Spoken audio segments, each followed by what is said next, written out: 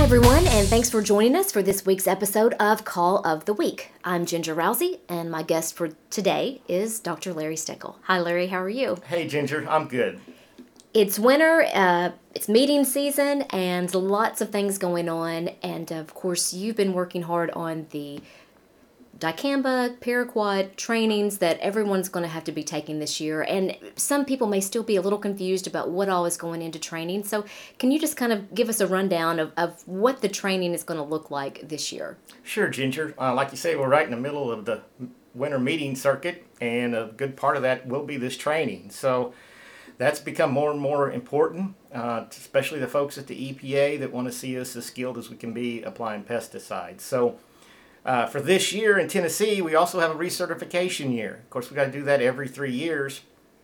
And on top of that, the EPA now wants training if you're using paraquat or gramoxone, as a lot of y'all know it. So our idea here at Extension UT was to try and combine the dicamba training that's become kind of an annual thing with the paraquat training, and then folks can take both those. They run a little over an hour, hour and 15, hour and 20, something like that. Got some questions at the end of the paraquat training that the EPA wanted, and have that count for dicamba training certification, paraquat training certification, and also for recertification, UTs for pesticide applicators. Okay, so it's sort of a 3-in-1 deal. You watch these 2 trainings, you get your certification for each of those pesticides, and then you also get your recertification for the whole year, or for the next 3 years, I suppose. Yes, Ginger. Yeah, that's exactly right. Mm-hmm. And the idea was to try and be as efficient as possible, because everybody's so darn busy during the winter meeting season, it seems like, and getting ready for putting the crop in for this upcoming year.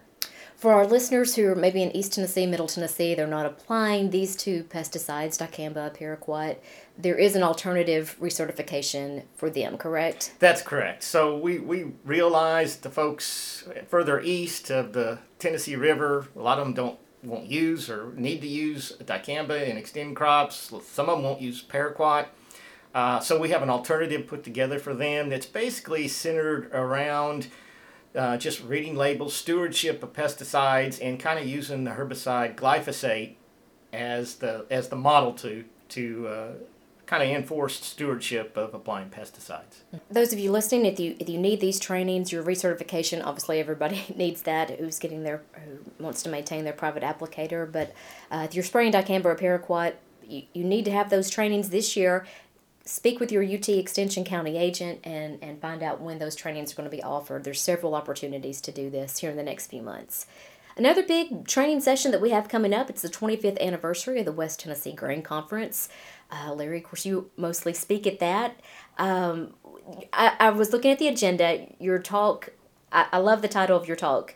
The 1980s call, they want their weeds back. Yeah. I thought that was pretty clever. Just give us a little preview of what you're going to be doing with that. So that kind of the genesis of that, and folks are starting to notice it, but a lot of the weeds that we were really struggling with in the 1980s are becoming more prevalent here in just the last few years. A lot of the grasses, I mean, when Roundup came out and we could start spraying it in crop in the mid-90s, grass problems went away, and they really have been gone for some time, but in the last few years, at least here in Tennessee, they've become a struggle again.